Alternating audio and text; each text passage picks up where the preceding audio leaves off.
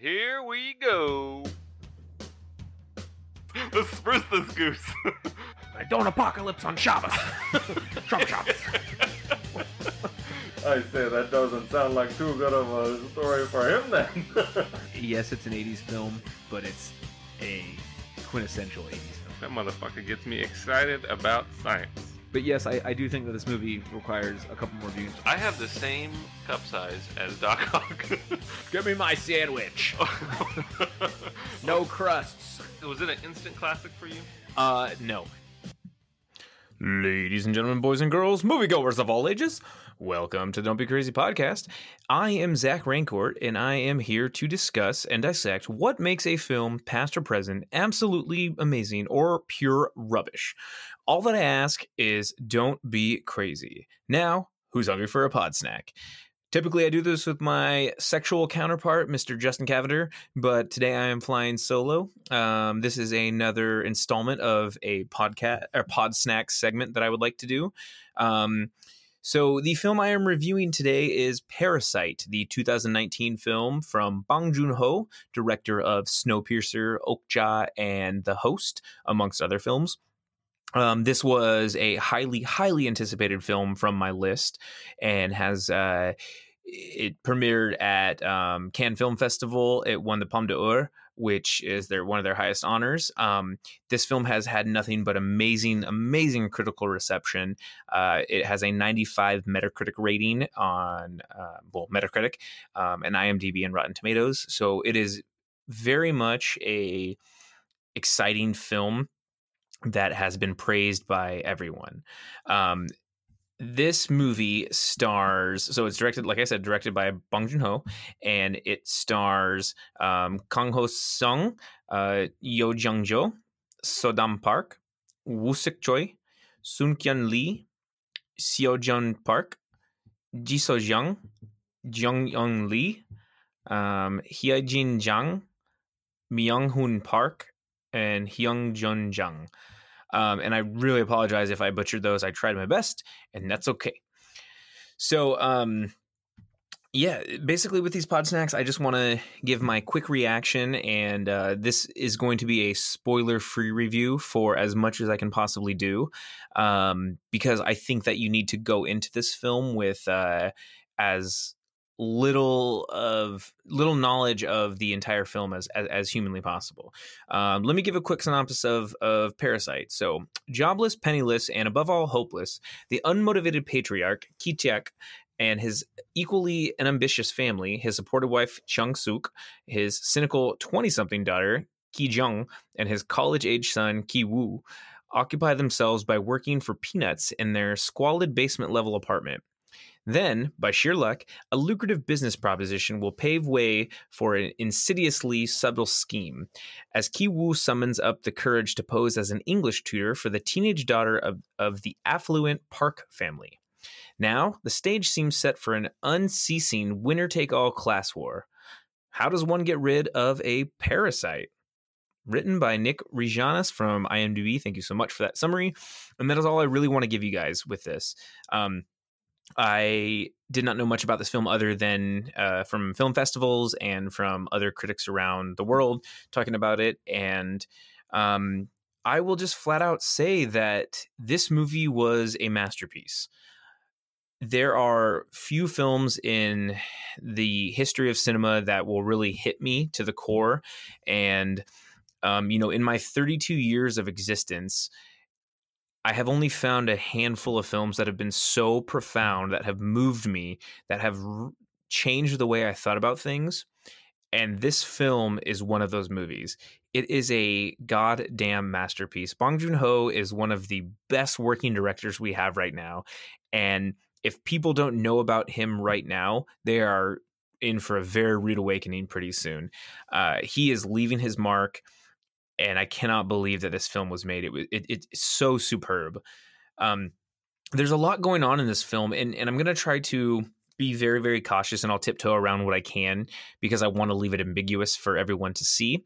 But there's a ton of imagery in this movie. It's about class struggle. there's the different rankings that are on the nose, from the poverty-stricken family that are the Kims, all the way until the Park family that can spend money at will and that see things in a light of maybe not appreciating it to its fullest, but knowing that everything maybe has a price. So there's that constant struggle in there.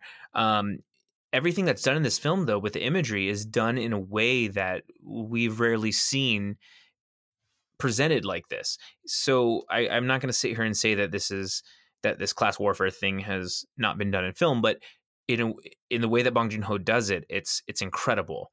It's also about family and about their humility and their love for each other, and it's about greed and obsession and what we don't have versus what we have and how we strive to get there. So those are pretty big thematic elements of this film, and I think that they play a major role in what's going on. It's definitely a slow burn of a movie. It's kind of like a intricate chess game where the pieces fall together to this insane conclusion at the apex of the film, that are kind of set up by these subtle but maybe not so subtle plot points. No matter what, though, everything was on purpose. Bong Joon-ho he knew exactly what he was doing with this movie. Nothing was by accident. It was all purposeful. And that's along the lines of like people like Jordan Peele, where you have these allegories to things and he just understands how they should be. Bong Joon-ho went into this exactly knowing that, and that's what's so good about this film. That's one of the many aspects that's so good about this. Probably my favorite part about this movie is the fact that you can't really define this as one specific genre. And we talk about genres a lot on this podcast, but this movie is a amalgamation of different genres. It's a drama, it's a comedy, it's a horror film, it's a suspense / thriller, but it has this awareness to it and it knows what it's doing. And what I mean by that is I look at transitions. So the transitions in this film, when it will go from a comedic moment into a comedically horrific moment, it's done with such grace that it never breaks any of the tension in a way that you can't watch it or it's jarring or distracting. It is so beautifully paced and so beautifully edited, and it is just edge of your seat, like, but at the same time you can sit back and relax. I it's so hard to put this in words, and I promise you guys this is hard for me to discuss because I wrote this out over and over, and I feel like you just have to see this. But this movie has a great tension and it really keeps you interested throughout, without unnecessary and ugly editing. The edits are fantastic. The cinematography is amazing. The set design is amazing. The score is incredible. It gives you this weird kind of, it's almost like you have to be careful with what you're doing or watching, or just in the moment that you think this might be a happy moment, it's actually pretty nefarious. And that's based off of what they do with the different chords or what's going on.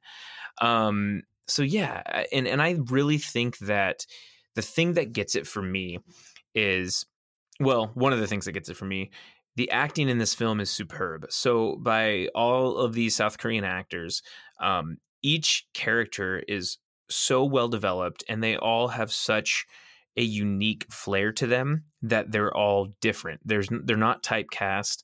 They're not something that you could easily forget. They all give a fantastic performance, each actor. It's captivating. And honestly, some of them should be nominated for Oscars. I don't know what's going to happen with the Oscars. The Academy is the Academy. I'll leave it at that.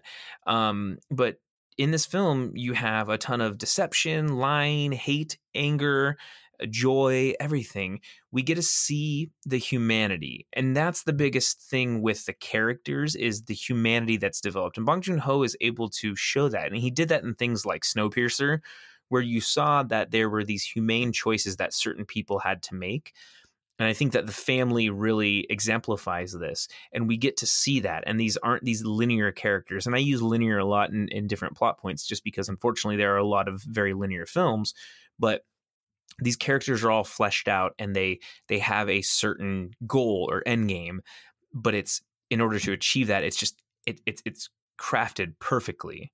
The set design, I mean, the house that is basically where 90% of the movie takes place. It takes on a persona of its own. It has ominous feels, yet it's also very welcoming and wide open. There's a lot going on there with it. And the camera work is superb. The use of space and the blocking is flawless. It is so smooth. The tracking and wide shots are used to damn near perfection. I cannot praise enough for that. And that's the cinematographer on this film was Kyung Pyo Hong. And I'll give shout out to the editor too, Jin Myo Yang. And then with the score, JL Jung. Again, I apologize if I butcher those names a little bit, but they all deserve some sort of recognition. And it is very rare for a film to just leave me blown away and thinking about what happens next, what existential thing is going on in my life that I need to reevaluate. And this movie took me on a journey. I am so excited to see it again. It was arguably my favorite film of 2019, and I'm hesitant a little bit just because I'm a huge fanboy of like Avengers and stuff, but my goodness, man, this was an incredible film and an incredible feat. So I am very, very excited for it. So please go see Parasite in theaters. It's coming out soon. It's subtitled, but guess what? Who cares? Enjoy it. So with that, I'll just leave it at this and say, it's amazing. That's all I have to say. So with that, thank you for listening to the Don't Be Crazy podcast. Remember to follow us on Twitter at DBCrazyPod, at EdgyArmo, and at ZachDale60, where you can share your thoughts with us and we'll discuss them on our show. Heck, you can even tell us what movie you think we should watch for our next episode. Just please remember, don't be crazy. Thank you so much.